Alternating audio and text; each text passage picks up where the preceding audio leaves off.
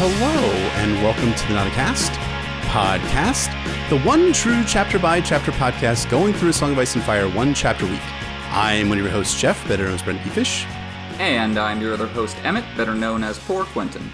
And welcome to the 77th episode of the Nauticast entitled The New Boss, an analysis of A Clash of Kings Tyrion 1 in which everyone's a gangsta until a gangsta walks into the room. Can I say gangsta? Is that all right for me to say, or do I have to say gangster?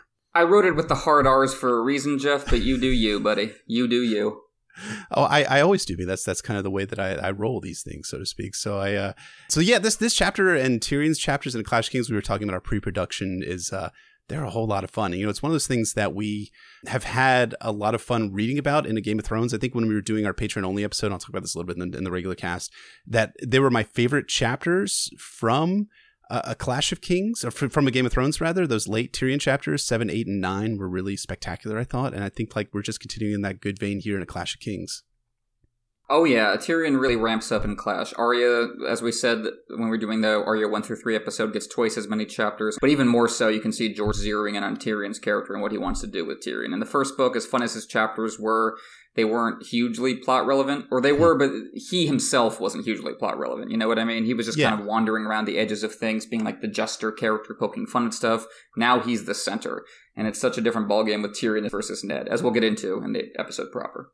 Absolutely. It's going to be a lot of fun to get into Tyrion as the protag for Clash of Kings, just as Ned was for a Game of Thrones. But before we go any further, this episode, as always, is brought to you by our small council, our Hand of the King Wolfman Zach, Grand Maester Tim Bob, Lord Commander of the Kingsguard Mark N., Lord Travis, Master of Ships and Ward of the Waves, Sir Keith J., Master of Whisperers, Lord Philip the Merciful, Master of Laws, Jancy O., Lady Commander of the Night's Watch, Lord Jean, Master of Coin, Archmaester June, Healer of the Lesser Poxes, Ragged Michael, Ward of the North, Nelson the Hammer, Prince of Dragonscone, Scarlet the Other Red Woman and Mistress of Whisperers, Lord Baby the Onion Baby, Lord Blackheart the Defiant, Master of Zorse, Lord Micah, Warden of the West and the Kraken's Bane, Lord James, the Gem that was promised, the High-Bearded Priest, the Blue-Ringed Octoling, Lord Jake Assistant to the Hand of the King, Lady Xena Valerian, Hedrigal, Captain of the Airship Arrogance, His Grace's High Inquisitor, Frank B., Lord James Stormborn, War of the Worldwide Werewood. Again, that is such a mouthful. Sir Jasper the Cruel, the King's Justice, Lawrence, Prince of Dorne, Richard, Sea Lord of Brabus, and we have a brand new member of the small council,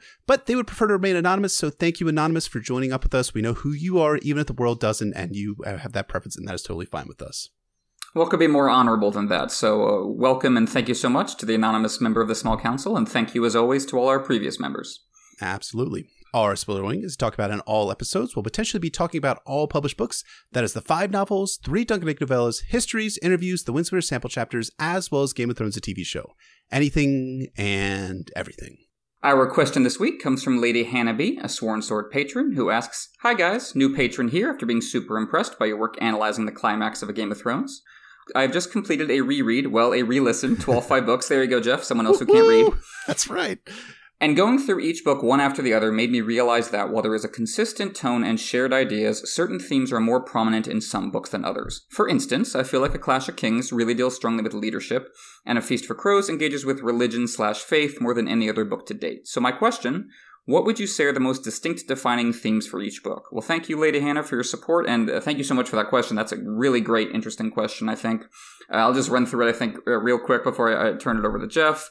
A Game of Thrones, as I said, kind of ad nauseum while we were covering it, I think is about the fall from grace and losing your innocence. That's what happens to Bran with his fall, happens to Sansa with all her dreams and stories and songs, happens to Jon at the Wall. It even happens to Ned. I mean, he's older than all those other characters, but he gets disillusioned regarding Robert specifically and the life they live together.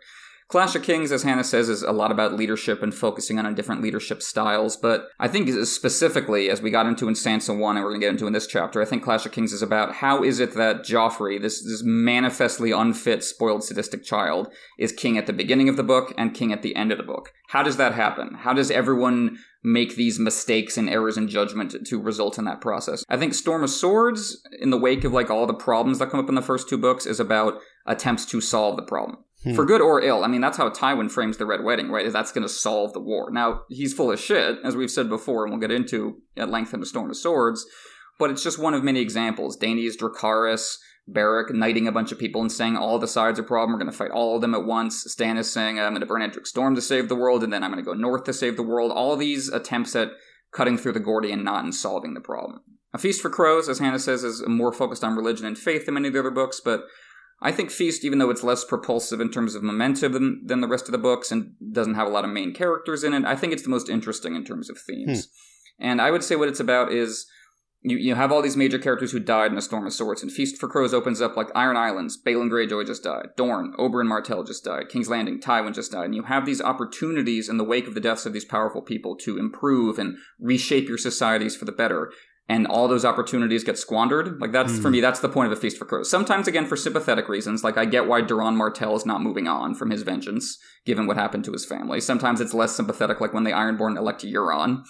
But, like, you get to, like, Jaime's last chapter near the very end of the book, and, like, he's tried to set the Riverlands to rights, and it's just blatantly not working, trying as hard as he can, but everyone's still pissed at each other and ready to start fighting as soon as he turns his back. And then the snow starts falling, and it's winter, and he thinks to himself, I wonder how my father's going to feed the country. And then he remembered that his father was dead. And it's like, mwah, that's perfect. That sums up A Feast for Crows to me. And then A Dance with Dragons, the objectively best book in the series. Of course, I think has a lot in common with the universally beloved Star Wars movie, The Last Jedi, in that it's about failure. It's about like what you do when you're trying to fulfill a hero archetype and you fall short for, again, sympathetic reasons or not. Quentin is the obvious case, but also Jon trying to be Lord Commander and realizing at the end, fuck it, I can't do this. I can't reconcile these identities. Dany walking away from Meereen because she's like, this is not my home. I can't make peace with the peace I've made, so to speak. You have all these different characters who are trying to live up to this role, and then by the end of the book, they're all kind of falling short. And then the book ends with Varys giving this big monologue about how young Griff is going to be the one to fulfill that hero archetype. And I think the reader, having just seen Quentin and Jon and Dany, is supposed to go, I don't think so, Varys. Yeah. I don't think it's going to work out quite the way you think.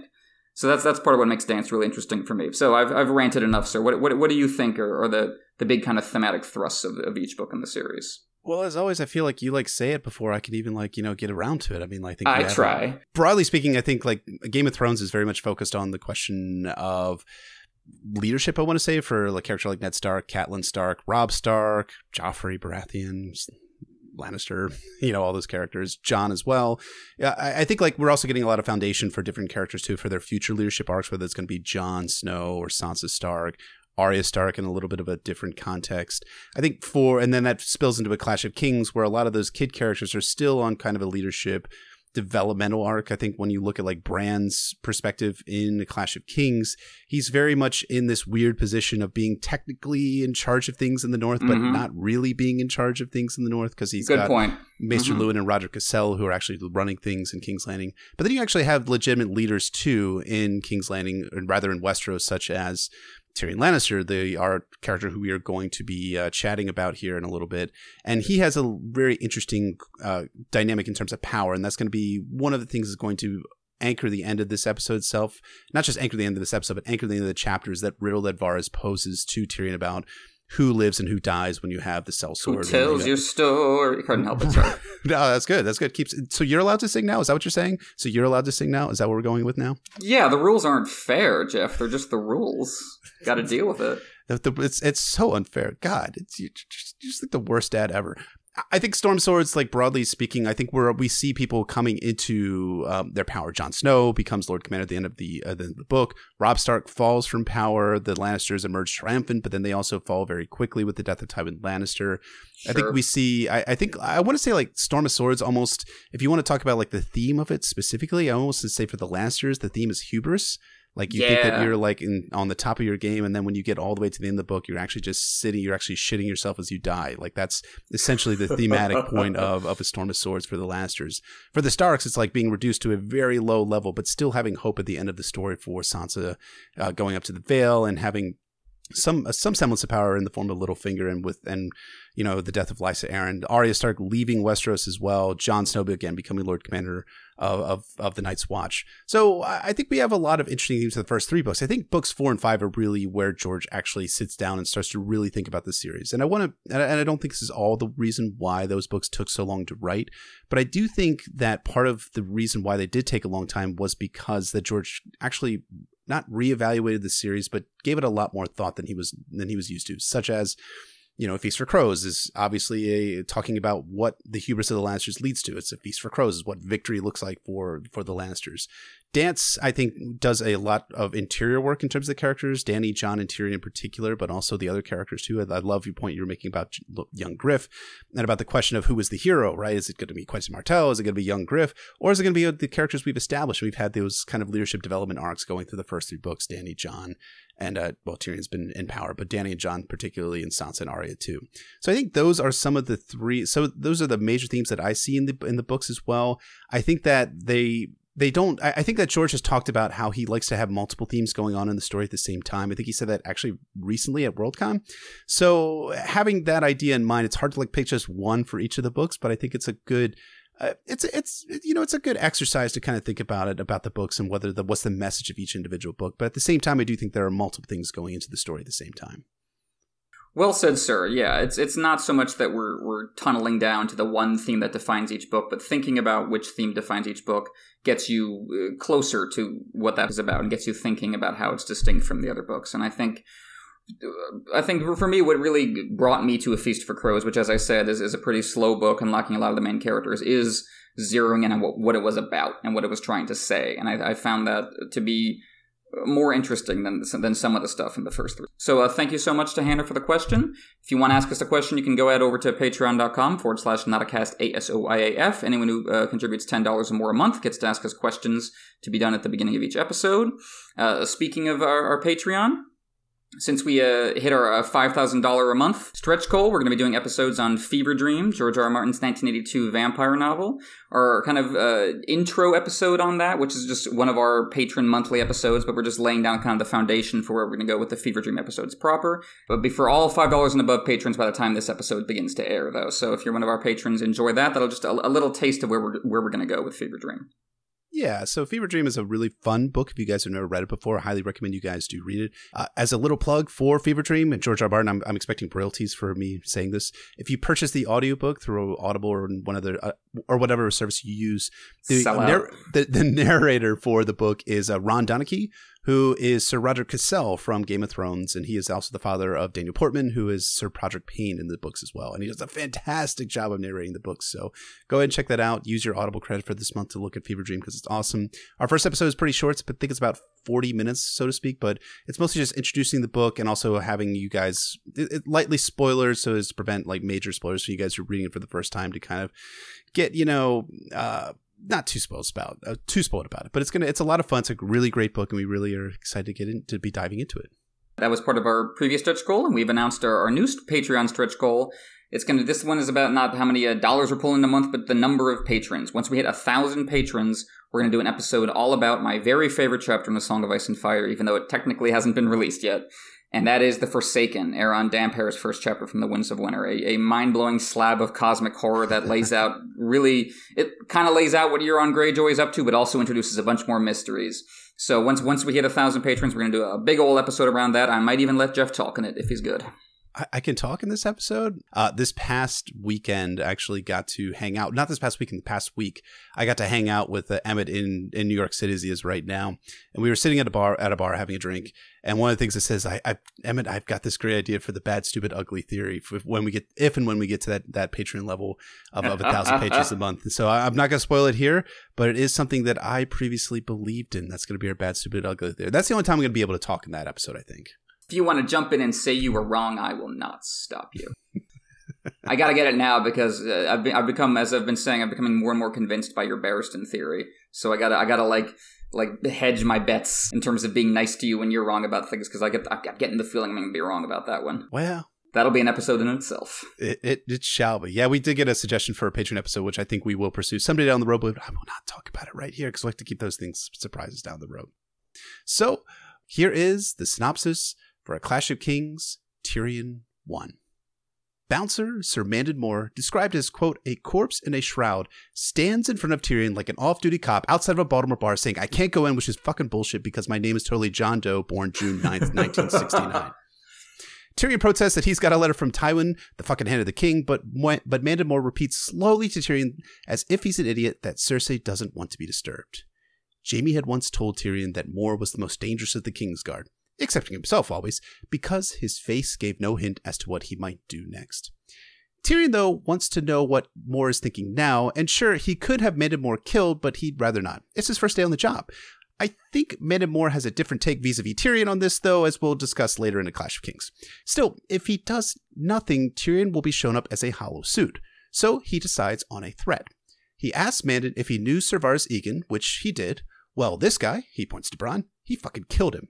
Mandon Mor makes no response for a while, and then he stands aside. But only Tyrion can enter. A small victory, Tyrion thought, but sweet. Tyrion thinks he's passed his first test as he enters the chambers, and inside are 5 members of the small council. They all stop talking when Tyrion walks in. "You," his sister said in a tone that was equal parts disbelief and distaste. I can see where Joffrey learned his courtesies. Cersei asks Tyrion why he's here, and Mailman Tyrion says he's only here to deliver a letter from Tywin. Only that.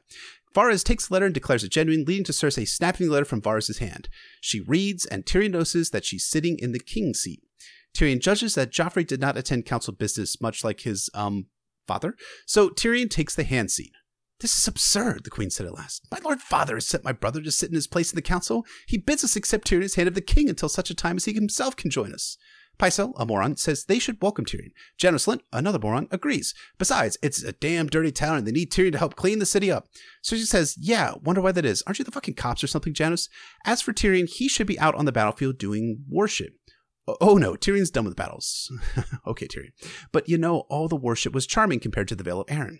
Littlefinger laughed. "Well said, Lannister, a man after my own heart." Tyrion smiled at him, remembering a certain dagger with a dragonbone hilt and a Valyrian steel blade. "We must have a talk about that, and soon." He wondered if Lord Peter would find that subject amusing as well. Tyrion then asks to be put to work and that he'll be a good servant. Cersei asked Tyrion whether he brought any of them sword-fighting bros with him, and yes, Tyrion did. A few hundred anyways. Well, that's going to do fuck all once Renly or Stannis come to the city. And according to Cersei, it's goddamn rude for Tywin to send you in his place without Joffrey's consent. "Well, take that up with him," Cersei, Tyrion so replies. "He's at Harrenhal, with an army."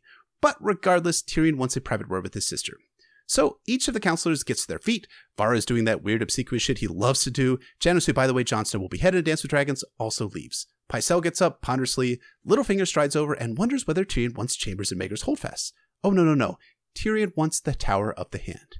"You're a braver man than me, Lannister. You do know the fate of our last 2 hands." And just pause here. Like, what the fuck, Littlefinger? I mean, everyone seems to think Cersei had Jon Arryn killed, when in fact it was you who killed Jon Arryn along with Lysa Arryn. So what are you doing, you moron? Regardless, Tyrion says it's not 2 hands, it's the last 4 hands of the king. Sure, Ned Stark and Jon Arryn, but also the Pyromancer hand died during the sack quite mysteriously, and who could have possibly killed him? Then there was the other one that Aerys burned, and 2 more before them that died in exile and will have no further impact on the story. "Fascinating," said Littlefinger, "and all the more reason I'd sooner bed down in the dungeons." Perhaps you'll get that wish, Tyrion thought, but he said, "Courage and folly are cousins, or so I've heard. Whatever curse may linger over the Tower of the Hand, I pray I'm small enough to escape its notice." Janos laughs, Creeperfinger smiles, and Pycelle bows. Alone now with Cersei, the 2 siblings, or cousins, it's still up for debate, Emmett, who get along so well, begin immediately bickering. Cersei is annoyed by Tyrion's history lesson. Tyrion tries joking around. Cersei is then annoyed by her father's letter, again asking why Tywin wanted to inflict Tyrion on her. He should have come himself. Cersei had commanded it through Joffrey. "And he ignored you," Tyrion pointed out. "He has quite a large army. He can do that. Nor is he the first, is he?" Cersei threatens to call the letter a forgery and toss Tyrion to a dungeon, and Tyrion realizes that he's in a bit of a precarious position. He says that no one would care if he got tossed to the dungeon, especially Tywin, but really, Cersei, why would you want to do that? Tyrion is only here to help. Well, Cersei doesn't need his help. She required Tywin, but she wants Jaime, Tyrion points out. His sister fancied herself subtle, but he had grown up around her. He could read her face like one of his favorite books, and what he read now was rage and fear and despair.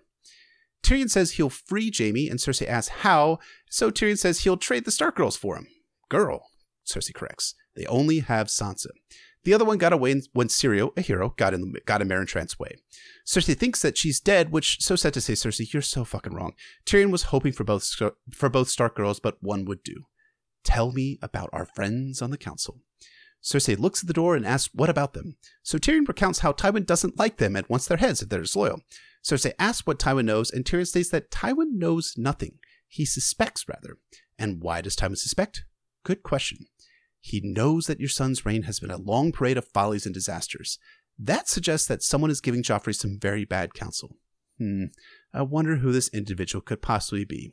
Littlefinger. But according to Cersei, no one is giving him bad counsel. Joffrey has only received the best counsel. He's just so goddamn hard-headed. Sure. So Tyrion asks what the fuck happened with Ned Stark, and Cersei does her grimacing act, recounting how everything had been worked out, but then suddenly, Joffrey decided to give the crowd a show. And my god, the projection is so strong here, and I never saw it before reading this chapter again. All the same, the High Septon thinks that they profaned the Sept of Baelor, which, yeah, y'all have done fucked up that one. Can't imagine that one having any consequences down the road. Come a feast for crows. Then Tyrion asks after Harrenhal and White Janos Slynt, some goddamn commoner, was given the castle, and Cersei reports that Littlefinger made the arrangements. And did you know that Ned Stark had tried to name Stannis as rightful heir to Robert? The nerve! Thankfully, Sansa had told Cersei of the timing of Ned's plans. This kind of surprises Tyrion, but Cersei, ever the lady, says that Sansa was, quote, wet with love. Lovely. She would have done anything for that little shit. Okay, all well and good. Well, not really, but let's move on for now. What about Ser Barristan? How could Cersei have let that happen?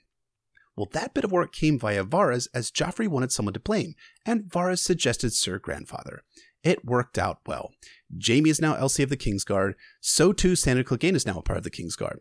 Besides, they had even offered Barristan some lands, and he rejected it. The nerve of him. Ser Barristan was the Lord Commander of Robert Baratheon's Kingsguard, Tyrion reminded Cersei pointedly. He and Jaime are the only survivors of Aerys Targaryen 7. The small folk talk of him in the same way they talk of Serban the Mirror Shield and Prince Aemon the Dragon Knight. What do you imagine they'll think when they see Barristan the Bold riding beside Robb Stark? Or Stannis Baratheon? I can't do the Stannis thing. Well, Cersei hadn't thought of that. Tyrion states that Tywin thought of that, and that's why Tyrion is here. To bring Joffrey to heel. Good fucking luck at that, Cersei sort of says. But Tyrion says he has the power to actually threaten Joffrey with harm. Cersei's eyes narrowed. If you believe I would ever let you harm my son, you're sick with fever. Tyrion sighs and thinks that Cersei is missing the point, as she always does. He tells her that Joffrey needs to feel insecure, but he'll be so safe with Tyrion. Besides, Joffrey needs Tyrion in order to stay seated on the Iron Throne. Tyrion reaches out and touches Cersei's hand. Odd. Because then Cersei is shocked that Tyrion would touch her and tells Tyrion that she'll only let Tyrion stay on as hand if he's her hand, and that he has some plans to share with, and that if he has some plans, he has to share them with Cersei at all times. Tyrion understands, but more than understand, Cersei asks if Tyrion agrees. Certainly, he lied. I am yours, sister, for as long as I need to be. Now that the two siblings are getting along quite famously, Tyrion declares that they should have no more secrets. So, who murdered Jon Arryn? Cersei yanks her hand back and declares that she doesn't know. Tyrion reports that Lysa thought Tyrion murdered Jon Arryn, and he's deadly curious where she came by that notion. Cersei's all like, yeah, I'm a fucking villain, but I got standards. She never killed Jon Arryn, despite Ned Stark's suspicions that you were fucking our sweet Jaime. She slapped him. Did you really think I was as blind as father? Tyrion rubbed his cheek. Who you lie with is no matter to me, although it doesn't seem just that you should open your legs for one brother and not the other. She slapped him. Be gentle, Cersei. I'm only jesting with you. If truth be told, I'd sooner have a nice whore. I never understood what Jaime saw in you apart from his own reflection. She slapped him. His cheeks were red and burning, yet he smiled. If you keep doing that, I may get angry. Sorry, I just had to read all that because I'm just imagining the gleam in Martin's eyes while he was writing that. My God, it's really good. Cersei stops hitting then and asks why she should care if Tyrion gets angry. Well, as to that, Tyrion's got a ton of new friends. And Cersei, well, you ain't gonna like that, sis. Anyways, how did you kill Robert? Well, as to that, Robert kind of did that himself. They only helped by having Lancel keep fetching Robert strong wine while he went off to hunt the boar. Cersei reports that they cooked the boar afterwards, and it was delish. Truly, sister, you were born to be a widow. Sure, Tyrion had liked Robert Baratheon, but that may have only been because Cersei hated him, or that Robert loved to drink. One of the two. Regardless, Tyrion's off to go do, stuff. What stuff in particular? Free Jaime, maybe? Well, yeah, sure, at some point, but he needs to figure out how to do that first. First thing, though, he's going to take measure of the city. Also, Cersei, please do not harm Sansa Stark. Whatever you do, look at me, Cersei. Eyes on. Cersei, eye contact. Don't harm Sansa. Outside the small council chambers, Tyrion meets up with Bronn, who tells Tyrion that Timett has gone on to explore the city. Tyrion sighs and says that he sure hopes Timett doesn't murder anyone important in the city. It's really good. But Bronn, you should probably go and find Timett and get the rest of the Mountain Clansmen into some sort of barracks or buildings or something before they kill the shit out of each other and other characters in King's Landing. As for Tyrion, he's on to ride to the Broken Anvil, and no, Bronn, he doesn't want you for an escort. He'll take the captain of Cersei's household guards. It's a power play, you see. An hour later, Tyrion rides from the Red Keep with Captain Vylar and a half-dozen Lannister Redcloaks, who I'm assuming had nothing to do with murdering Ned Stark's men in the throne room. Underneath the portcullis, Tyrion notices the heads mounted on spikes high above the walls, and he tells Vylar to get those heads off the walls and give them over to the Silent Sisters. You see, some proper niceties of war have to be observed. When Vylar protests that Joffrey has ordered the heads to stay up on the walls and that the 3 empty spikes are for Renly, Robb Stark, and Stannis, Tyrion says, dude, he's 13. Get those fucking heads down, or your head will mount one of the spikes reserved for Renly, Robb, or Stannis. Tyrion's purpose in riding around the city is to kind of take measure of it. It's only half a lie, really. He's got something else in mind, though. But he does take stock in what he sees, and it ain't good.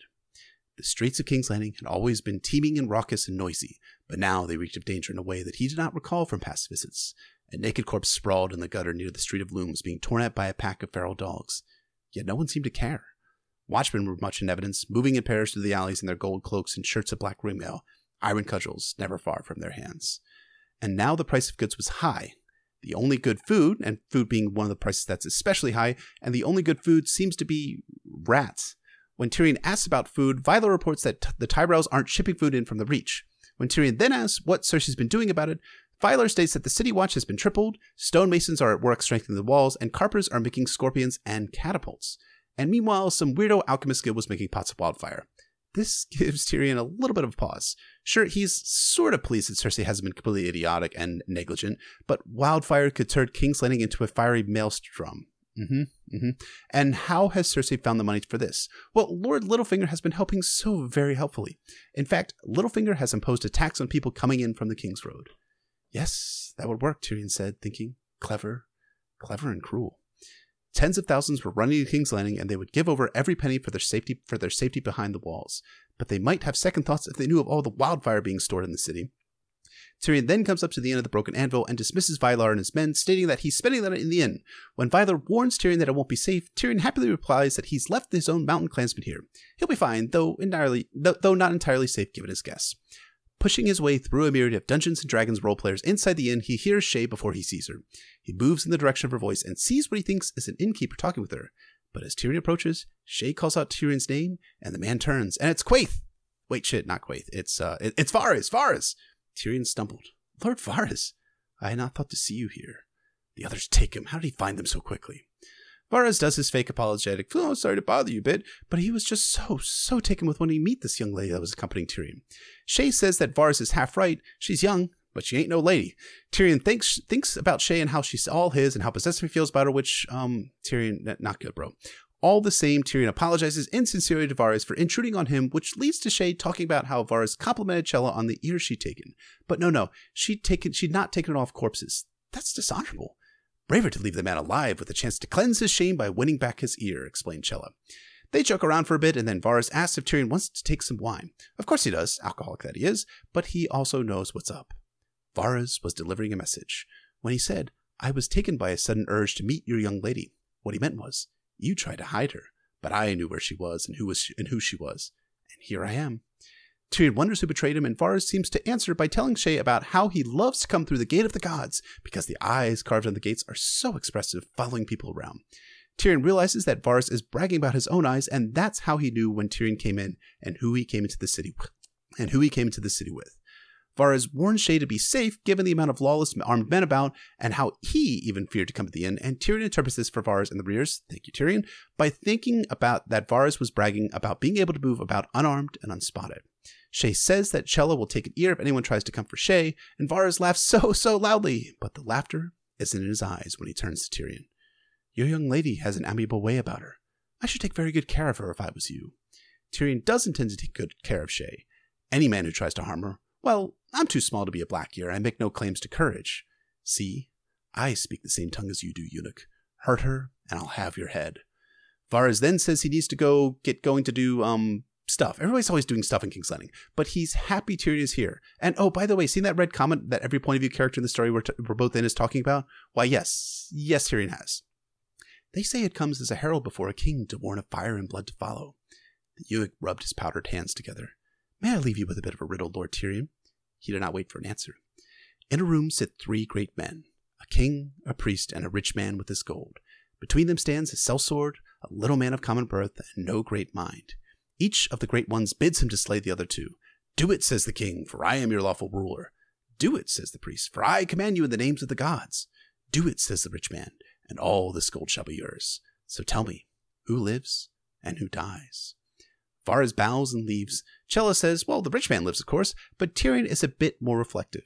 Yeah, maybe that guy lives, but who really knows? It really depends on the sellsword. He tells Shae they need to mount the stairs on their way up to the Tyrion's high tower. Get it? Because Tyrion is a secret high tower. Why do you give me that look, Emmett? Stop giving me that look. Anyways, Shae teases Tyrion, saying that he'll miss her when he's up in the Tower of the Hand, and Tyrion admits that, yeah, he will. But he doesn't want Shae to get her ass captured by one of Tywin's goons. His quote-unquote father has promised to murder the next sex worker Tyrion encountered, so Tyrion was willing to be defiant, but only to a point. Then Tyrion and Shae go play hide the cannoli, which is a euphemism for, you know what, just go ask your parents. My lion, Shae whispered when he broke off the kiss to undress. My sweet lord, my giant of Lannister. After they're done doing mommy-daddy wrestling, Tyrion thinks about Shae, realizing how fucking stupid he is for falling for her. Will you never learn, dwarf? She's a whore, damn you. It's your coin she loves, not your cock. Remember, Tysha? But then he looks at her body, touches it, and God, Tyrion, you're so fucking stupid. Shae stirs and looks at him, asking what he's going to do now that he's Hand of the King. Something that Cersei will never expect, Tyrion murmured softly against her slender neck. I'll do justice.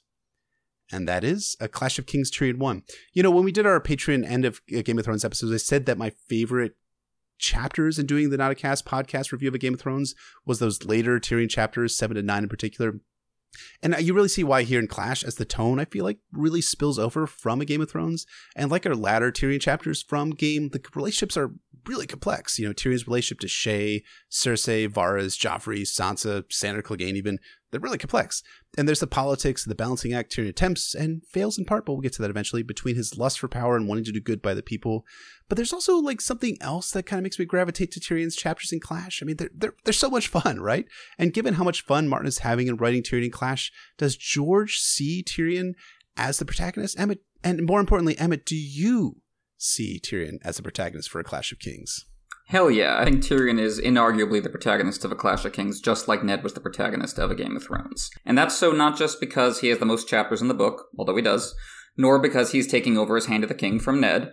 It's because this is a book in large part about the decision-making process behind power, the thoughts behind the public face, and nowhere in A Song of Ice and Fire do we focus more on thoughts and decisions and power than in Tyrion's A Clash of Kings chapters. Which sounds like it might be kind of dry, like, you know, this is high fantasy, not Robert Caro. But nothing could be further from the truth. As you say, it's just fun. It's just so exciting to sit back and watch Tyrion think. And as I've been saying on Twitter, beyond medieval fantasy and historical fiction, I look at this storyline through the lens of organized crime. Think of him as like, you know, the beginning of Goodfellas, like it's zooming in on him, freeze frame. As far back as I can remember, I always wanted to be Hand of the King. But you know I'd go from rags to riches. See, I'm just going to keep singing, Jeff, just to rub it in your face. You should. You really should. It's really good to keep rubbing that in my face, because I really want to break out in song, but I can't, apparently. I've been banned from singing. But I think, like, you know, you're right. I think, like, Tyrion does kind of resemble that Michael Corleone figure, but I also think, like, part of Tyrion's appeal in A Clash of Kings is how out of sorts he is in the narrative. Like, you know, having those modernistic sentiments. He's a skeptic. He's a religious skeptic, rather. He loves the science. He's into the reason. He has a physical disability, which makes us sympathetic to him. You know, that works to contrast him to those he interacts with in A Clash of Kings. I mean, a lot of the people that he interacts with, besides Sansa Stark, are real pieces of shit in this book. And yeah, he's got some good, genuine views at some level, but ultimately he's got the same weakness that's being held by his less sympathetic counterparts in his family, Tywin and Cersei, and to a lesser extent, Jaime. And they end up being his downfall. He lusts for power, and by the end of Storm, he's calling himself Tywin Writ Small. Now, and this is important, what's also fascinating about Tyrion is how the narrative drives him to that point of his downfall. While that darkness has been present in Tyrion since the Game of Thrones, you know, remember when he wanted to reduce the Vale to a smoking wasteland, you know, the steady declination of Tyrion's to darkness is kind of sympathetic, right? In that, no small part because it's driven by his reaction to external forces. King's Landing rejects him because of his physical deformity, and this leads him to rejecting the city ultimately. Joffrey hates Tyrion, and Tyrion smacks Joffrey around twice in the books, and then falsely he tells Jaime that he murdered Joffrey at the end. Shae quote-unquote betrays Tyrion, but only because he's endangered her by bringing her to the city itself, and then Tyrion murders her in a sickening act of intimate partner violence. these kind of like stimuli and responses of Tyrion's are the building blocks for Tyrion's overall arc, and they're driving him forward inevitably to he's the villain, of course, as Martin once said in a 1999 Amazon.com interview.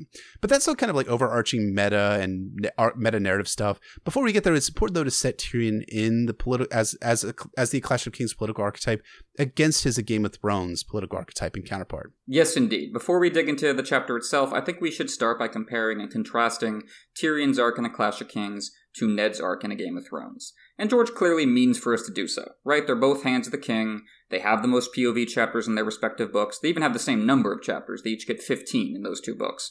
There are even parallels just between given chapters as you go along. Like, Eddard 1 was, Ned reuniting with his foster brother Robert and being named Hand. Tyrion 1, he reunites with his sister and he's accepted as Hand. Eddard 4 was Ned meeting the Small Council. Tyrion 4 is the 1-2-3 gambit where he manipulates the Small Council. Eddard 9, you have the battle in the streets of King's Landing. Tyrion 9, you have the riot in the streets of King's Landing. Eddard 12 is his big showdown with Cersei in the Godswood. Tyrion 12 is his showdown with Cersei regarding Tommen and Alayaya. Eddard 14, he's betrayed and brought down in the throne room. Tyrion 14, he's betrayed and brought down on the battlefield. And then their final chapters, Eddard 15 is him fever dreaming in the Black Cells. Tyrion 15 is him fever dreaming in this, horrible field hospital or wherever he gets dumped and later found after the battle. Yet while the structure is practically identical, the tone and the focus are very different. As I said in A Game of Thrones, the politics of Ned's chapters, like the investigation and such, didn't really interest me as much as the personal, emotional elements regarding Lyanna and Robert and so on. In part, that's because while we here at the Nauticast defend Ned's decision-making for the most part, he was not an especially complex politician. Tyrion is, and the sheer density and speed of his political mind is what makes these chapters so damn delightful to read. If the first book, as I was saying earlier, was all about the fall from grace, then it makes perfect sense. Then as book 2 opens, we've gone from the idealistic Ned to the cynical Tyrion. And that's not to say that Tyrion lacks all conscience, as we'll get into as we go along in this book, but that his conscience is filtered through what happened to Ned. He has that line in the show, "I don't mean to follow Ned Stark to the grave." And I think that perfectly sets up the dynamic between this storyline and Ned's storyline. I think I absolutely agree.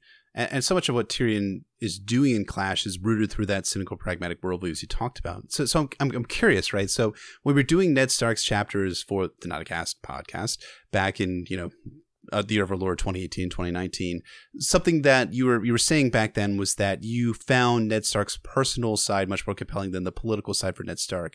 So do you find the kind of reverse for A Clash of Kings for Tyrion, where the personal side, stuff with Shay and some of the Blackears and other folks who are in the Mountain Clansmen, is less compelling than the stuff that we're finding in the politics for Tyrion?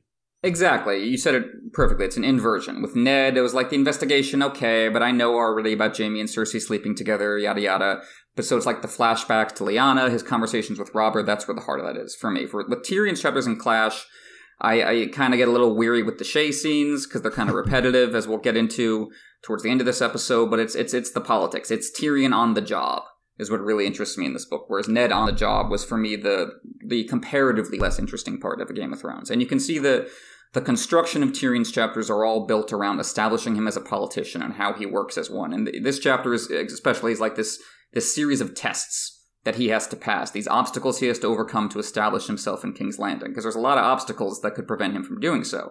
So the first test, right away as this chapter opens, is Mandon Moore, the Kingsguard in front of the council room. He has to literally get his foot in the door just to begin his reign as Hand. So even before we get to Varys' riddle, this chapter is all about what it means to have power, specifically how you act on potential power to make it actual. Like, Tyrion is nominally the Hand of the King, but like Ned before him, he's relying on a piece of paper from someone who isn't present, a dead Robert versus, in this case, an absent Tywin. And before he can even step foot in the council chamber to present said paper, he has to get past Mandon Moore, who could not possibly give less of a fuck.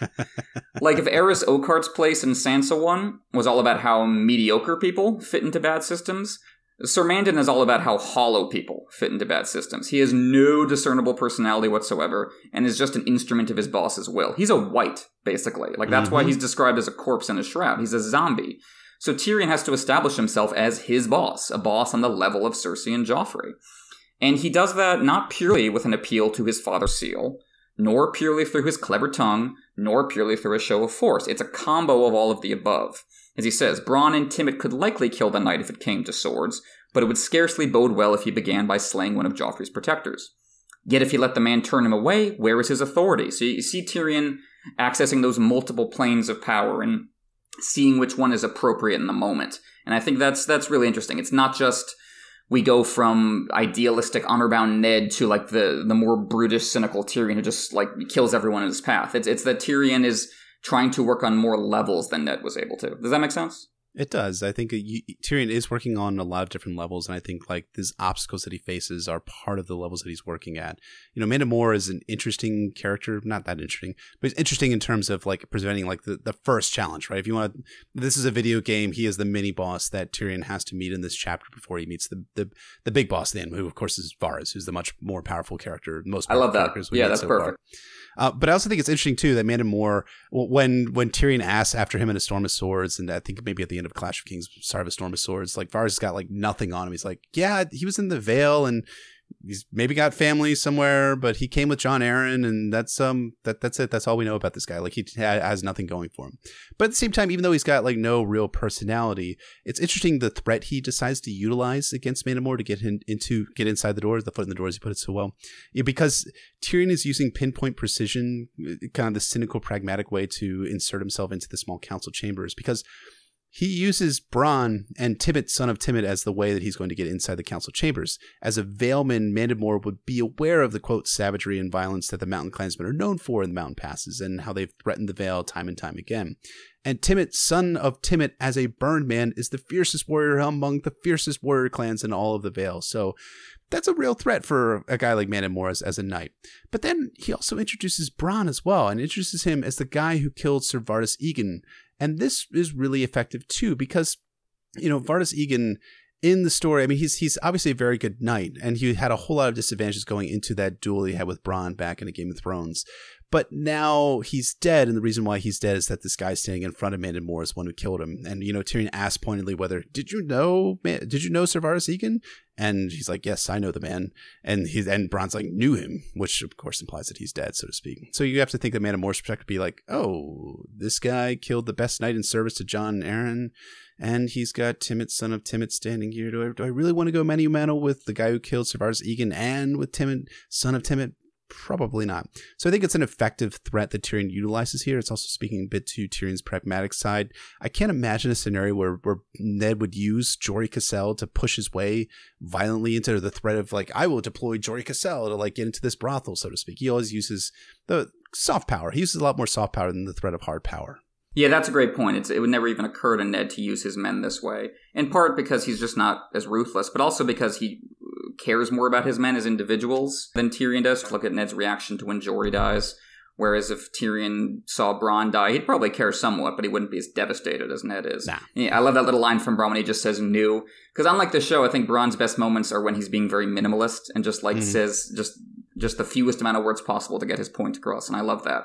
But yeah, it's Tyrion with this multi-track, well-honed political mind. As he said to Jon in the first book, you know, mind needs books like a sword needs a whetstone. Or maybe that's what he says in season 1. Regardless, that's the idea he gets across to Jon. You see it at work here. Of course, you also see his biggest vulnerability, his self-consciousness about his stature, which convinces him, as with Tysha, that he cannot truly be loved. As he says, I would only be a small disturbance, sir. It's like that's his preemptive strike, right? That's him, as he said to Jon, kind of making fun of himself before anyone else can. But as we've said before, that doesn't actually really work in terms of armoring Tyrion. He's more vulnerable than ever. As he says, he had passed his first test. Tyrion Lannister shouldered his way through the door, feeling almost tall. Which is a great, proud moment for him, but it also just emphasizes most of the time he doesn't feel that way, right? Mm-hmm. Yeah. I mean, he's very much at a physical disability from most of Westeros as well, as we unpacked it significantly in Tyrion's Game of Thrones chapters.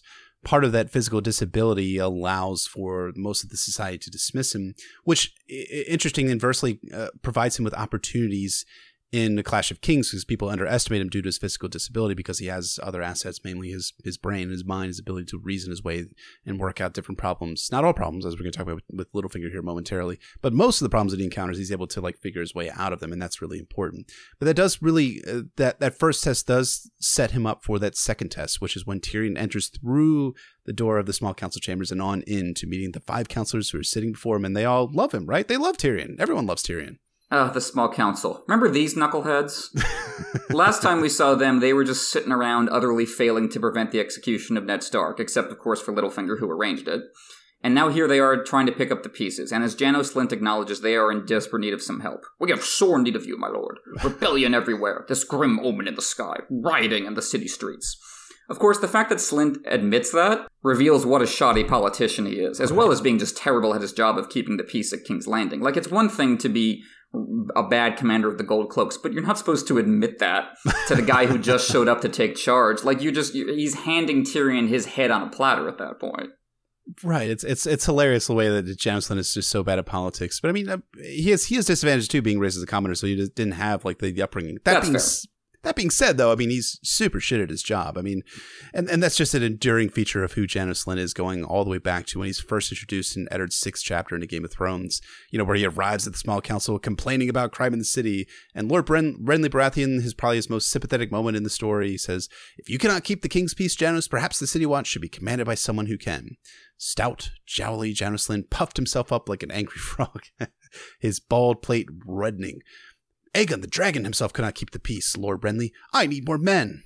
And there, Janos couldn't keep the peace for the king, for the hands turning, because he didn't have enough men. But now, with refugees pouring in, it's kind of a similar issue in King's Landing, where you have a lot of people coming to the city at the same time. But that speaks more to his incompetence, because as Tyrion makes his rounds later in the chapter, Captain Vylar reveals that the city guard has been tripled in terms of size. So is the issue really that King's Landing is just so ridden with crime and that Janos needs more men? Or is there, almost as if the problem isn't that there's too few cops in the city? Almost maybe there's another issue at work in the fact that crime is kind of out of control in King's Landing? It's almost like there's systemic corruption being underwritten by violence, and you can't solve that by just throwing money at it. Is that your point, Jeff? Nah, it can't possibly be it. Immediately they're exposing their weaknesses, and Tyrion zeroes in on it. He describes Slynt as a smug frog who had gotten rather above himself, immediately setting up what he's going to do to Janos. He also takes note of how ponderous and pretentious Pycelle is stroking his beard, and of course we know how that's going to turn out. And that's not just because Tyrion is perceptive or because he just doesn't like these people, because this is the job he was sent to do. He was sent here to deal with this motley crew, and while, again, Ned was more perceptive than his rep suggests, he has that line about the flatterers and the fools and that he thinks he already knows which are which, Tyrion is prepared to weaponize his insights far more effectively. He puts them into practice better than Ned does. He knows not to trust Littlefinger, even if, as it turns out, he feels like he can't afford to get rid of him. Littlefinger, meanwhile, as you say, mentions the fate of those last two hands, Ned and Jon Arryn, which he himself arranged, which is, a nice little subtle, unspoken threat, although he's also making an enemy out of Tyrion when he doesn't have to, which is a pretty consistent weakness of Littlefinger's. Varys, meanwhile, is just oozing about unctuously in this scene, because he's waiting to make his own claim on Tyrion's attentions in private, because he generally is more restrained and smarter than Littlefinger on the whole. Wild opinion, I know. But I think equally important as who is here is who isn't here, and that's what Tyrion zeroes in on. The person missing very palpably from this room is Barristan Selmy. And again, the difference between Ned and Tyrion. Ned respected Barristan's honor, but he didn't seem to understand how to politically make use of it or its political significance. He just liked Barristan as a man. He didn't seem aware of this PR relationship, the way Barristan, as Tywin says, lent honor to whomever he served. Tyrion understands that perfectly well, that losing Barristan to another king is a huge political blow, and Cersei admits, I never thought of that. And Tyrion's like, yeah, that's why I'm here, because you didn't think of that. That's how he starts making the case that Cersei needs him.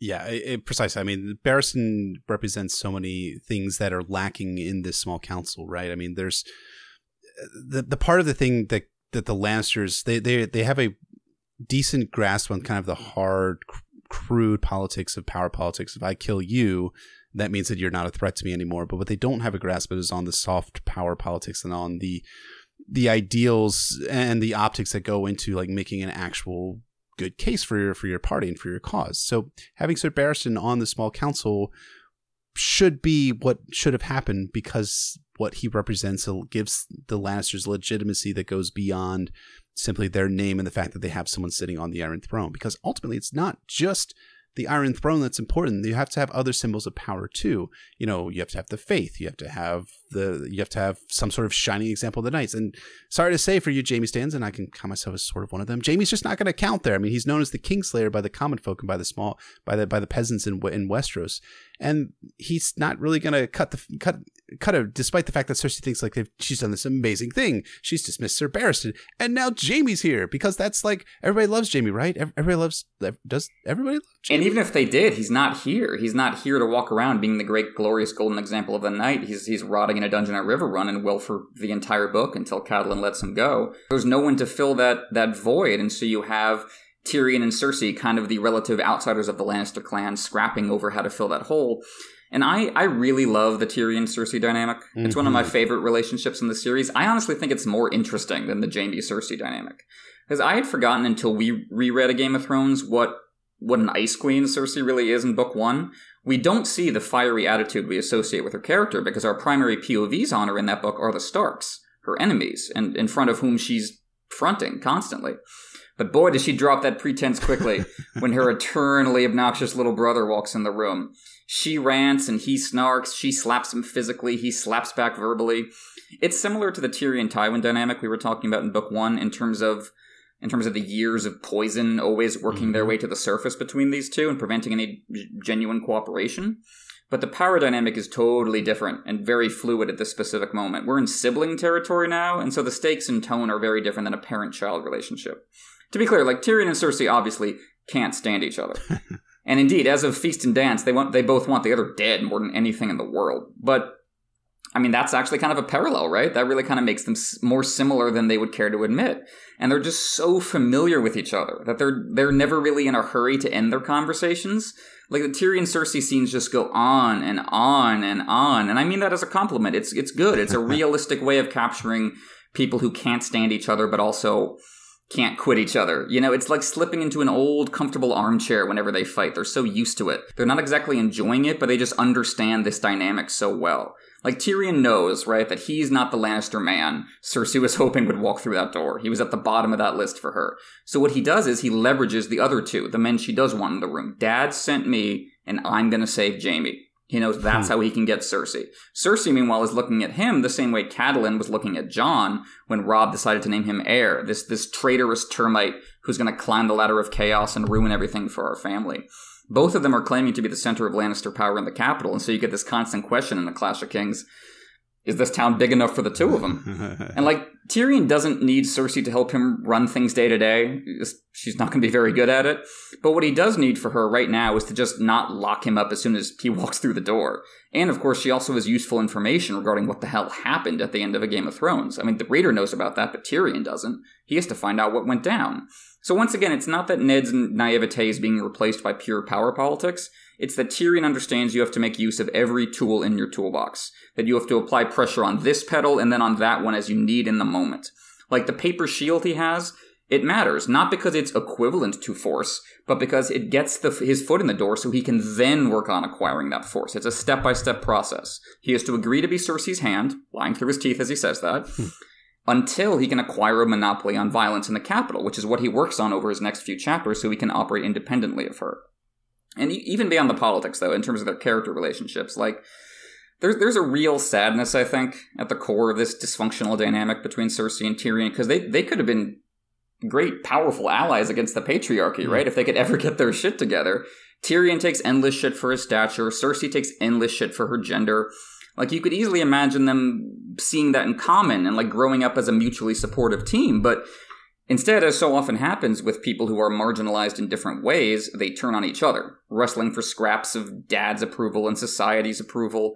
I mean, of course, we later learn about how Cersei treated Tyrion as a child, like grabbing his penis and twisting it, and I don't think he's fully joking about wanting to have sex with her, so I don't put all of this on Tywin. There's more than enough dysfunction to go around in House Lannister. Oh, yeah. I think you bring up a number of wonderful points, and I think something that we're seeing in Clash and Tyrion's point of view is how he's still utilizing the same tactics that he used to get in the door, so to speak, to like save his head, namely in the form of like Bronn. You remember how Bronn's introduced by taking Tyrion's side at the at the combat that they have up in the Eyrie itself. And the reason why he does this is because of the promise of Gold, the fact that he is Tywin Lannister's son, and that continues to buy Tyrion loyalty of the clansmen who end up accompanying him down to King's Landing as well. So Tyrion is still relying on his father for the power that he has right now. At the same time, Cersei's dynamic is also interesting too, in that she is relying on going back to daddy. Like, why isn't my dad coming to help me and save me? Like, I told him she needed to come. Like, this is intolerable, the way that this has all worked itself out.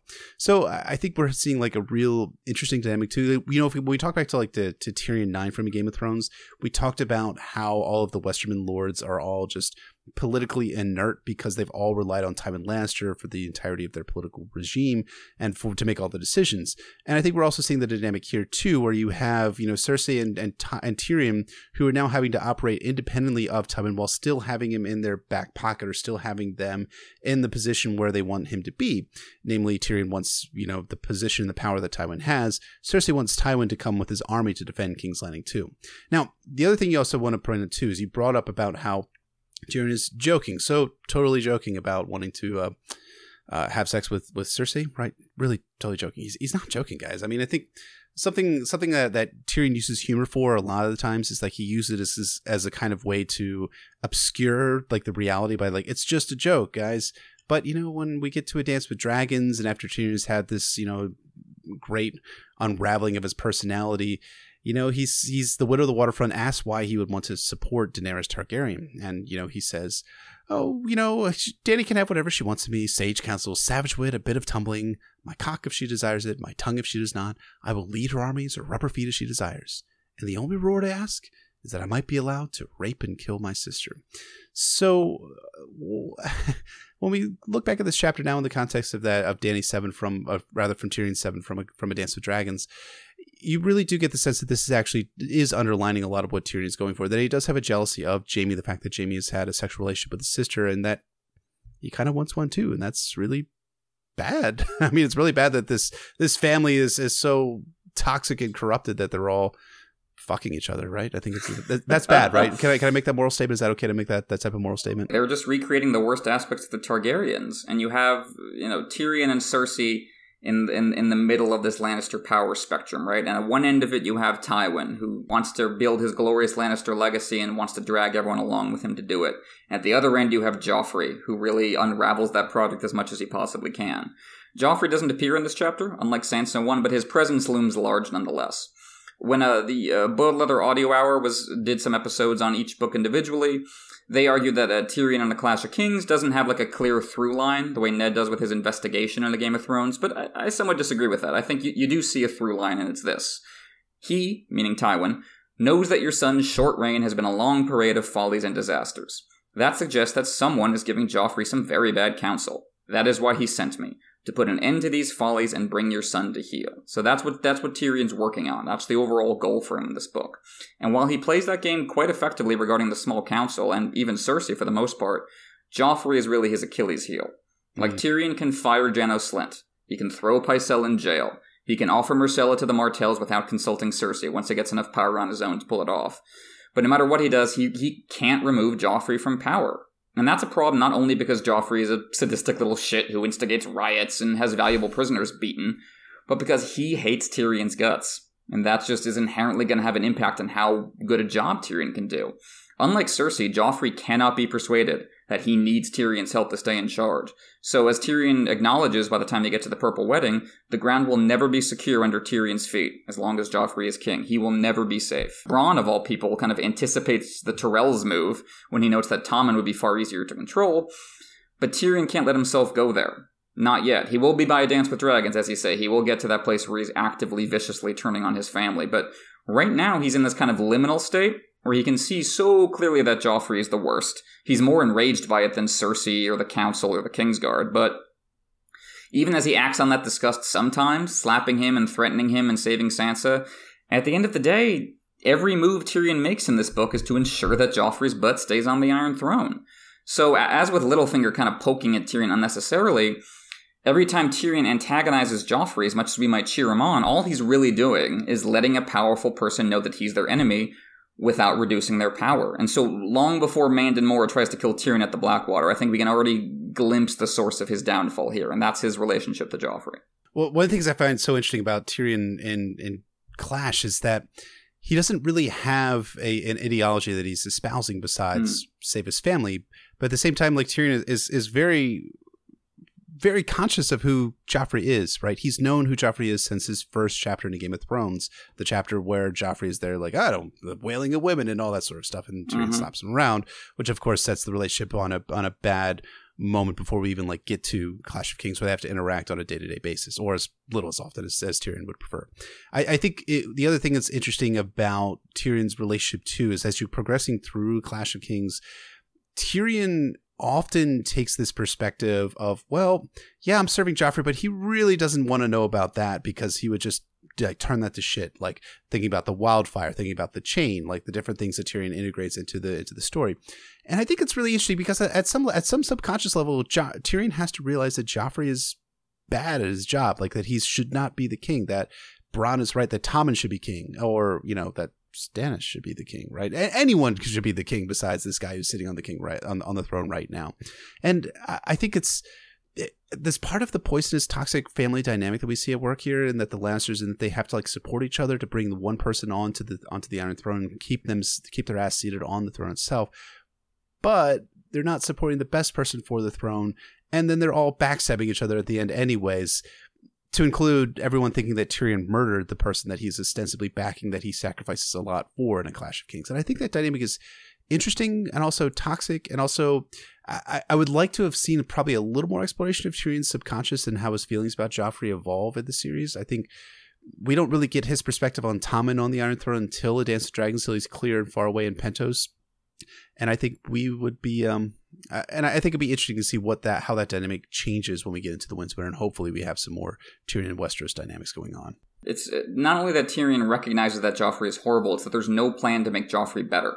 Right. Like, what are we going to do when this guy turns 16, and there's really no way we can hold him back anymore, and there's no plan. Tyrion doesn't have a plan for that. Cersei doesn't have a plan for that. Tywin alludes to having a plan for that, but he doesn't carry it out unless you think he was in on Joffrey's death, which I don't think he was. So it's just this gaping hole in the middle of the Lannister plan, and none of them can do anything about it. And that gets at just the contradictions at the heart of power, and that it's not as simple as just taking what you want. Because Cersei did take what she wanted, and now the way she did it and who she did it for is making it fall apart in her hands. And that's what makes Varys' riddle really the core of this chapter. So Tyrion goes through the city streets, he gets to the inn where he meets Shae, and then Varys is suddenly there. And it is in a much more kind of knowing, powerful way than what he was in the council chamber. And the riddle gets spread over 2 chapters, unlike in the show. We only get the question, the riddle itself, in this chapter, and Varys' answer comes in Tyrion too, so we'll talk about that then. For this chapter's purposes, though, I think there are 2 important points to make about Varys' riddle.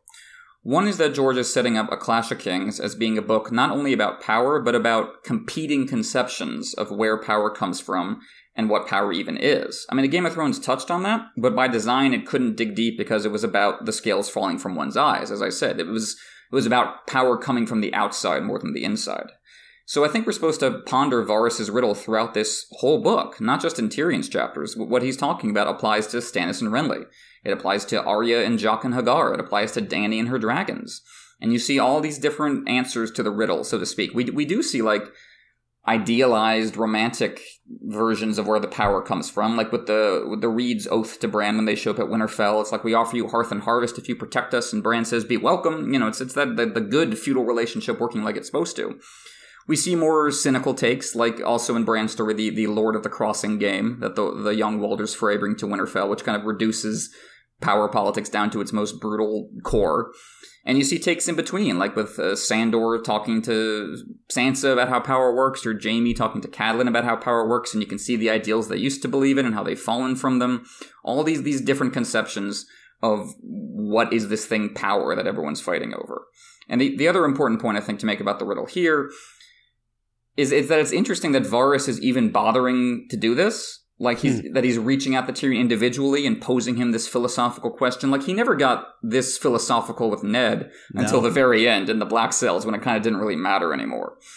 Varys thought he could make use of Ned in terms of keeping Robert alive until his Targaryen restoration was ready to go.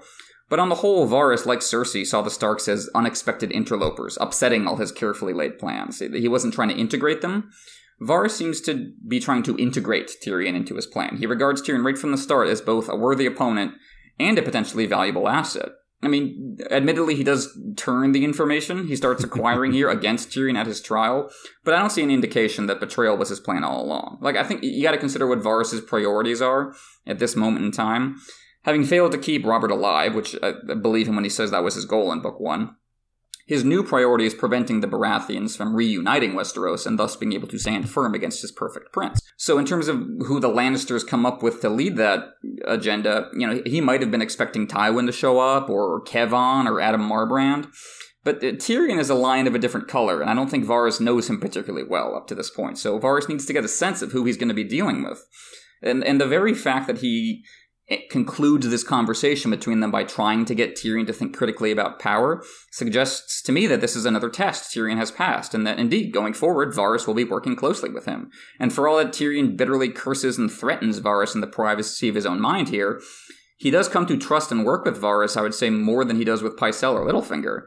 And I don't, it's maybe for the most part just an alliance of convenience, but I think there's something deeper than that, or Varys wouldn't reveal his backstory to Tyrion, of all people, the way he does later in the book. I think at some level they make a connection that was not there with Ned and Varys. Do you think that's fair to say? Yeah, I'm trying to think of the best way to respond to that, because I think, like, I look at Varys this way. So Varys in A Game of Thrones, I think, was attempting to set Ned up as his man, right? So in Tyrion's second chapter in A Clash of Kings, we have the famous firing of Janos Slynt, which is just great. It's fantastic, where he's kicked out of the Small Council and kicked out of King's Landing.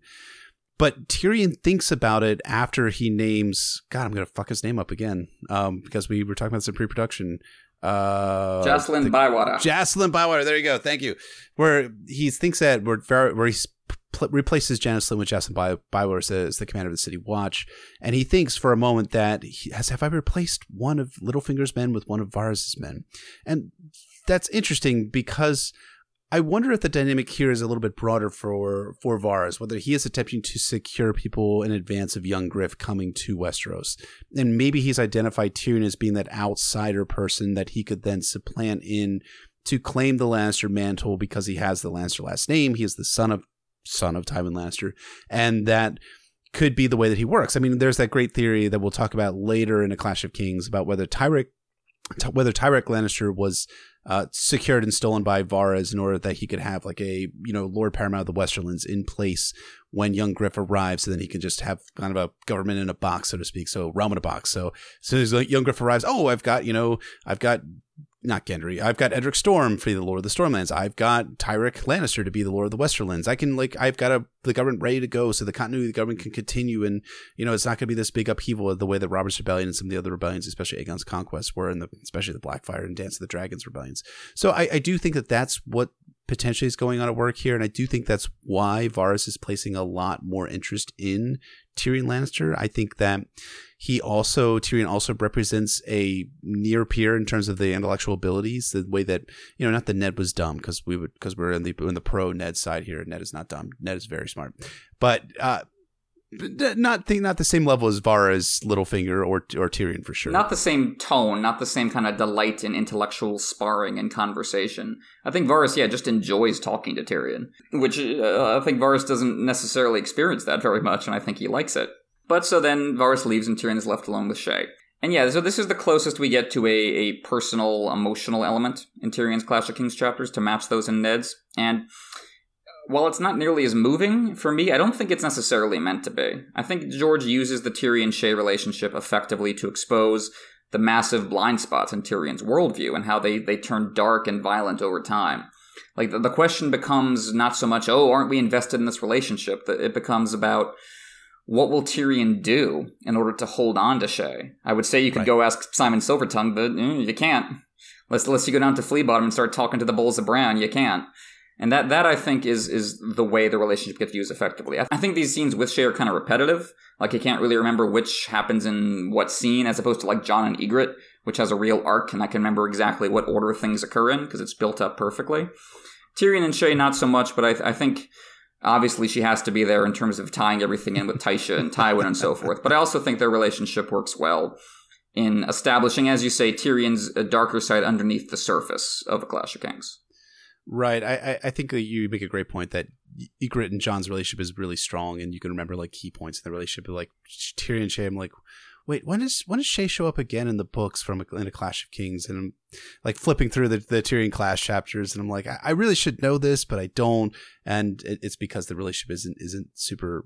It's like you were saying at the very beginning about how the politics of Tyrion's story is much more compelling than the personal for Tyrion's story. Shae is not as interesting of a character, so much to the extent that George R. R. Martin, after Sibel Kekeli was cast as Shae, said that, oh, this is a better Shae than was in my books. So you're like, okay. Okay. But regardless, we are kind of in the form of Shae, we are getting a further sense of Tyrion's toxicity in terms of his feelings of ownership over Shae, because he's making it pretty clear that he feels like he owns her. He has like a hold of her in ways that are really unhealthy. And it should be painfully clear at this point that Shae is viewing this relationship really, really differently. Tyrion sees Shae and he's projecting Tysha all over, as we talked about in Tyrion 7, the analysis there. But here, she's very obviously seeing him as a Jon. And Tyrion, like, he knows this at a conscious level, at a rationalistic, reasonable level. Fool, he thought to himself afterwards, he lay in the center of the sagging mattress amidst the rumpled sheets. Will you never learn, dwarf? She's a whore, damn you. It's your coin she loves, not your cock. Remember Tysha? But Tyrion, he can't help but falling for Shae as he once did for Tysha. Yet when his fingers trailed lightly over one nipple, it stiffened at the touch, and he could see the mark on her breast where he'd bitten her in his passion.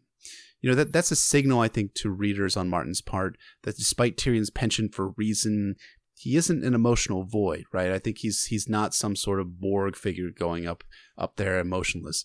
The problem, though, is that Tyrion is choosing to fix his emotions on someone who he consciously knows doesn't love him back, but he still wants her to love him back. He still wants her to be his girlfriend.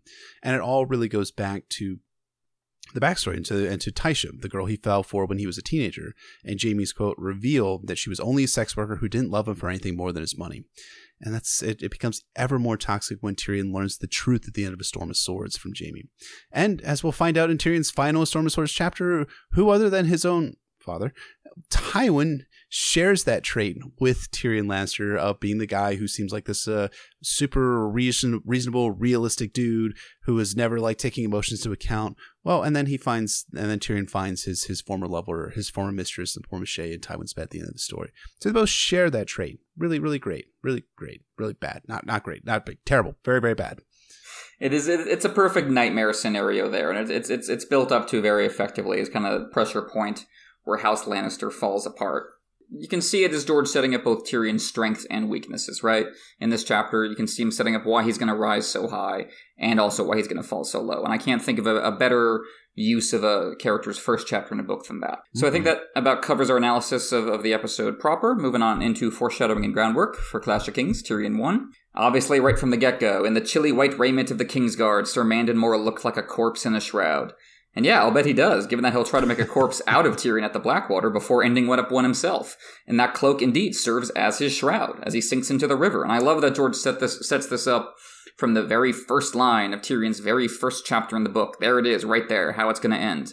Also, yeah, as you said, Jaime's line about Mandon Moore, that he was the most dangerous of the Kingsguard because his face gave no hint as to what he might do next. And that almost gets Tyrion killed. It does, and it almost gets him killed at the Battle of the Blackwater because Tyrion's all like, oh, I'm done with battles. Not only is he going to fight at the Blackwater, the climax of A Clash of Kings, but he's also there at the Battle of Fire at the start of the Winds of Winter. He's one of our primary point of views besides Barristan and Victarion. He's one of our 3 point of views that's going to be witnessing events from the Battle of Fire. So that's all interesting. I also think, too, like, George has often said that he is the character that most resembles Tyrion in terms of personality. So when we're talking about, like, George, like, kind of projecting himself into Tyrion, like, he's making kind of a little bit of a meta commentary by having, Tyrion be the guy saying, like, yeah, well, I didn't really like battle all that much. I didn't think it was all that great. Didn't really have a good time at it. So I'm happy to be out of battle. I'll never see battle again. But of course, he will see battle again. Another kind of interesting bit of expositional info dump here when Tyrion and Littlefinger are sparring. Tyrion gives this little speech, Aerys Targaryen's last hand was killed during the sack of King's Landing. Though I doubt he'd had time to settle into the tower, he was only hand for a fortnight. The one before him was burned to death, and before them came 2 others, who died landless and penniless in exile, and counted themselves lucky. And all of those characters actually end up being important, or at least mentioned to varying degrees going forward. So this qualifies as our first mentions of Rossart the Pyromancer, who was the one who was killed during the sack by Jaime, as it turns out. Carlton Chelstead is the one who was burned to death, and we find out from Jaime that was because he defied Aerys' plan regarding the wildfire. Among the first ones who died landless and penniless in exile was Orton Merryweather's grandsire, but Orton Merryweather himself shows up again on Cersei's small council in A Feast for Crows.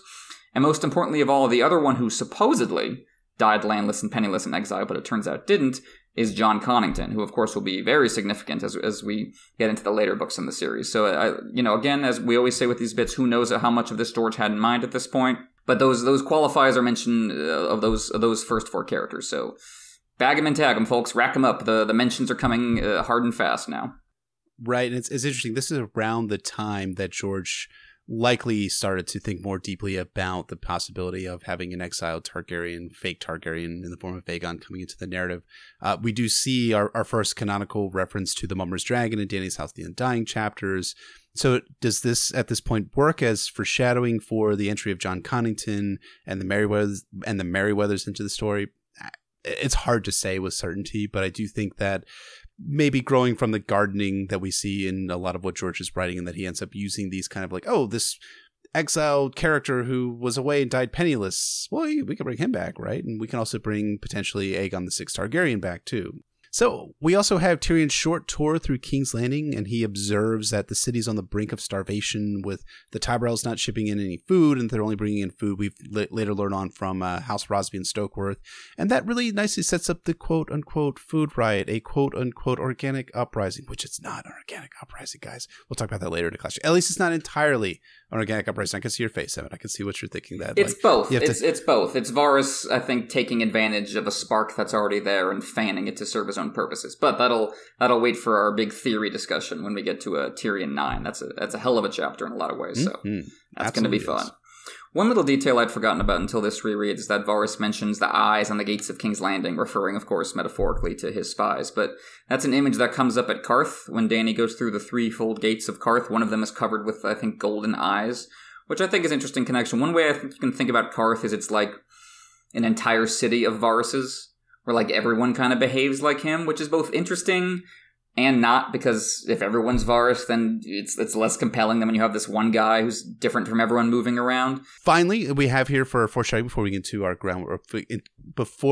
major theory discussion, is we have the first canonical reference to wildfire. We did look this up beforehand.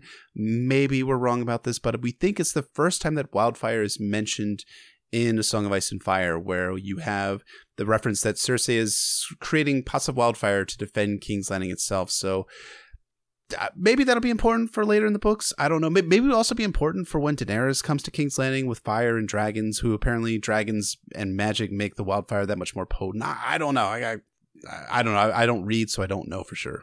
Any number of possibilities there. But yeah, I'd forgotten wildfire does not come up, as far as I can tell, in book 1 at all. It's always amazing to realize how many elements we kind of take for granted in this series weren't even present in book 1 or even book 2. Like the Blackfires don't show up in book 2. They only get mentioned by, I think Stannis is the first one to bring up Daemon Blackfire in A Storm of Swords. So it's fun to watch George start integrating not just these side elements, but important, like wildfire matters.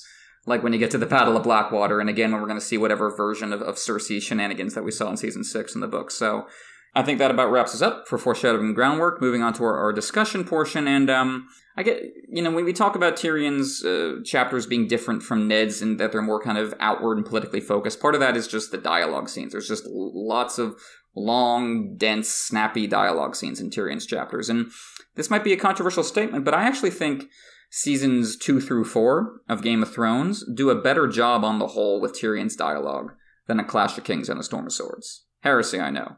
I think that Peter Dinklage, especially in this casting choice, was good on Martin's part, and that Tyrion is a bit better in Seasons 2 to 4. And it's interesting when you talk about like why this came about, I think like Dinklage was actually the first choice to play Tyrion and the first person that was officially cast for Game of Thrones himself. And this came from a 2014 interview with Peter Dinklage from the New York Times, where it says, "From the beginning, Dinklage was the first choice for the role of Tyrion, according to Benioff and the show's co-creator Dan Weiss, who observes that Dinklage's, quote, core of humanity covered by a shell of sardonic dry wit is pretty well in keeping with the character from the books." And George himself said in 2009, "And playing Tyrion Lannister will be Peter Dinklage, who was almost everyone's dream casting for the role. He certainly was mine." So that's a little background as to Peter Dinklage's casting as Tyrion Lannister. But Emmett, I'm curious. You said that Tyrion in seasons 2 to 4 is better than Clash and A Storm of Swords. Obviously, Tyrion has some great, amazing, crackling dialogue in the books, too. I don't mean to suggest otherwise, but I think the show for a few seasons was just doing a tighter and more focused job of it than George was. Like, Varys' riddle is a great example. In the show, it's a single scene. You get the riddle and Varys' explanation of it. One great scene. And here, he spreads out the question and the answer over 2 scenes in 2 different chapters. It's still fine, but I think it's less punchy and less effective. Or just like line choices, like when you get to Janos Slynt and his firing in Tyrion's next chapter, and when he brings up his honor, Tyrion in the book says, "Oh, what honor was that?" Which is a fine line, but it's not as good as Peter Dinklage going on. "Not questioning your honor, Lord Janos." Perfect pause.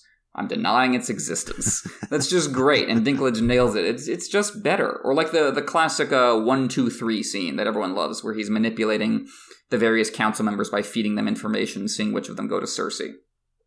It's so tight in the show because they got the magic of editing at work, and they just cut from scene to scene in the same room with the 3 of them, and it's like perfect execution. You get exactly what's going on. Even the details of it, like the show changes Tyrion's fake offer to Varys to offering Myrcella to the Greyjoys. That's what he says he's going to do in the show, and that makes more sense actually than what he tells Varys in the books, which is that he's going to send Tommen to Dorne to what? Like be betrothed to Arianne? It's never mentioned what exactly Tyrion is pretending he's going to do with Tommen, and it should be something clever because he's trying to fool Varys. It makes more sense that Varys would, as he does in the show, kind of see through Tyrion entirely and say, "You're not actually sending Myrcella," and Varys is like, "Actually, yeah, that's true. I'm not doing this." It's more consistent, and I think it's stronger writing. Or you have something I'd completely forgotten about because it's so memorable in the show when you have the scene where Tywin informs Tyrion he's going to marry Sansa. And, like, Cersei is just, like, dripping with anticipation. And then Tyrion is, like, shocked and horrified. Like, "Joffrey made this girl's life a living hell since he chopped off her father's head. Now she's free of him and you give her to me? That's cruel, even for you." And in the books, he, like, doesn't even react. He's just like, "Oh, you're going to marry me to Sansa." Yeah, makes sense. It's just, it's just not, there's just nothing there. And you don't get that reversal with Cersei where then she gets brought low by Tywin turning the hammer on her and saying, "You gotta marry." It's just the dynamic isn't there. I think my favorite example is from Tyrion's trial, where you have that amazing delivery from Dinklage when he says, I wish I was the monster you think I am. So great. And in the books, it's, "You make me sorry that I am not the monster you would have me be, but there it is." It's just clunkier. It's just too many words to get this idea across. And I think, for me, that's one of the highlights of Game of Thrones as an adaptation is those early seasons with Tyrion and how snappy those dialogue scenes are. For me, that's some of the stuff in the show I rewatch most often. I think you're right about that. I think I find Tyrion's season 2 material particularly strong. I think the trial thing, like the way you said it too, is really good too. It's really good voice acting on your part. I think because the way that Tyrion does it, "I wish I was the monster you think I am." Like it's really visceral the way he does it, and it was like all set up really well, right? To be the Tyrion that we come to find in A Dance with Dragons, who's really kind of broken and torn up about things that he left Westeros on.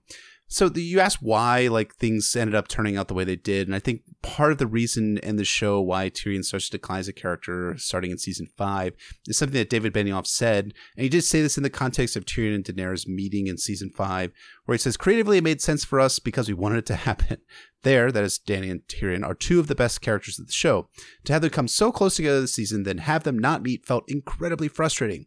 Also, we're on a relatively fast pace. We don't want to do a 10-year adaptation of the books. We don't want to do a 9-year adaptation of the books. We're not going to spend 4 seasons in Meereen. It's just time for these 2 to get together. It's hard to come up with a more eloquent explanation, but that just felt right. Varys puts Tyrion's mission out there in the season premiere, and the mission ends in Meereen.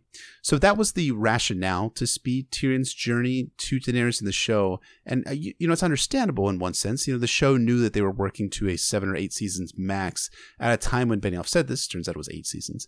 But at the same time, there were real losses in hustling the narrative to the point where Dany and Tyrion intersect. And we start to see some of those losses when we compare what we saw in seasons 5 to 8 with what George ended up doing with Tyrion in A Dance with Dragons and his early Winds of Winter sample chapters. They, in my opinion, I think we talked about this in one of our Patreon episodes about Whitewash, the Whitewashed episode, about how seemingly they fell in love with Peter Dinklage's performances and how amazing he was at doing dialogue and loved the snarky, funny side of Tyrion. But there was another dark side of Tyrion that also wasn't featured in the show. And there's more than just simply the dark side that wasn't featured in the show. Yeah, I think obviously we've talked plenty of times about the change in Tyrion's adaptation, but I think it's specifically important to talk about it in terms of dialogue. I think that's really where you see it maybe more than ever. That those great crackling scenes start to disappear when he leaves Westeros in season 5, and it just nosedives for me with like the drink and nose things improv sessions in season 6. Because, yeah, I get why you don't want to spend 4 seasons in Meereen, but ultimately it's not about how long you spend in a place, it's what you do with it. And I think they had missed opportunities with Tyrion there. In A Dance with Dragons, George did something that I think is brilliant. And he dismantled the appeal of Tyrion's crackling dialogue by having him use it as just a blunt instrument. Like, it's not witty anymore, it's just cruel. It's a weapon against the world that has rejected him.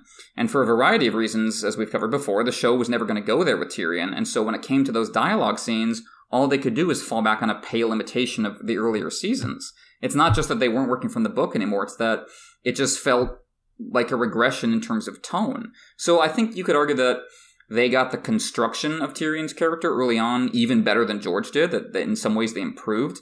But what they neglected was the deconstruction, the heel turn, where George pulls back the curtain and says, hey, this is how Tyrion's actually going to use those things you found enjoyable about him.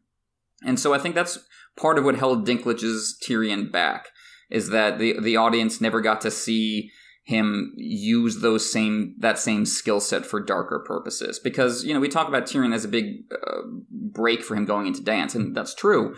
But as we've been saying in this chapter and previous chapters with Tyrion in Book 1, the seeds are there all along for this darker turn for Tyrion. It's that the mix of the change and the continuity that makes that great. And that's a hard balance to strike. For me, that's what the books end up doing better than the show in regards to Tyrion's character. I agree. I think when we're looking at what Tyrion ends up in seasons 5 and beyond, I think you're absolutely right to focus on that they got the construction really well, better than George. But then the deconstruction, George just knocked it out of the park, and they didn't do it. They kept Tyrion essentially at the same construction level throughout. I think that's something that will forever kind of haunt the show. I think ultimately, I think we saw a lot of consequences to the fact that they did not show Tyrion becoming dark and just using his wits and his dialogue for like bitter, angry ways and ways of and destructive ways. I think, when you look at A Dance with Dragons, there's a lot of funny moments in Tyrion's dialogue in A Dance with Dragons, a lot of funny things that he does, but they're like kind of the same.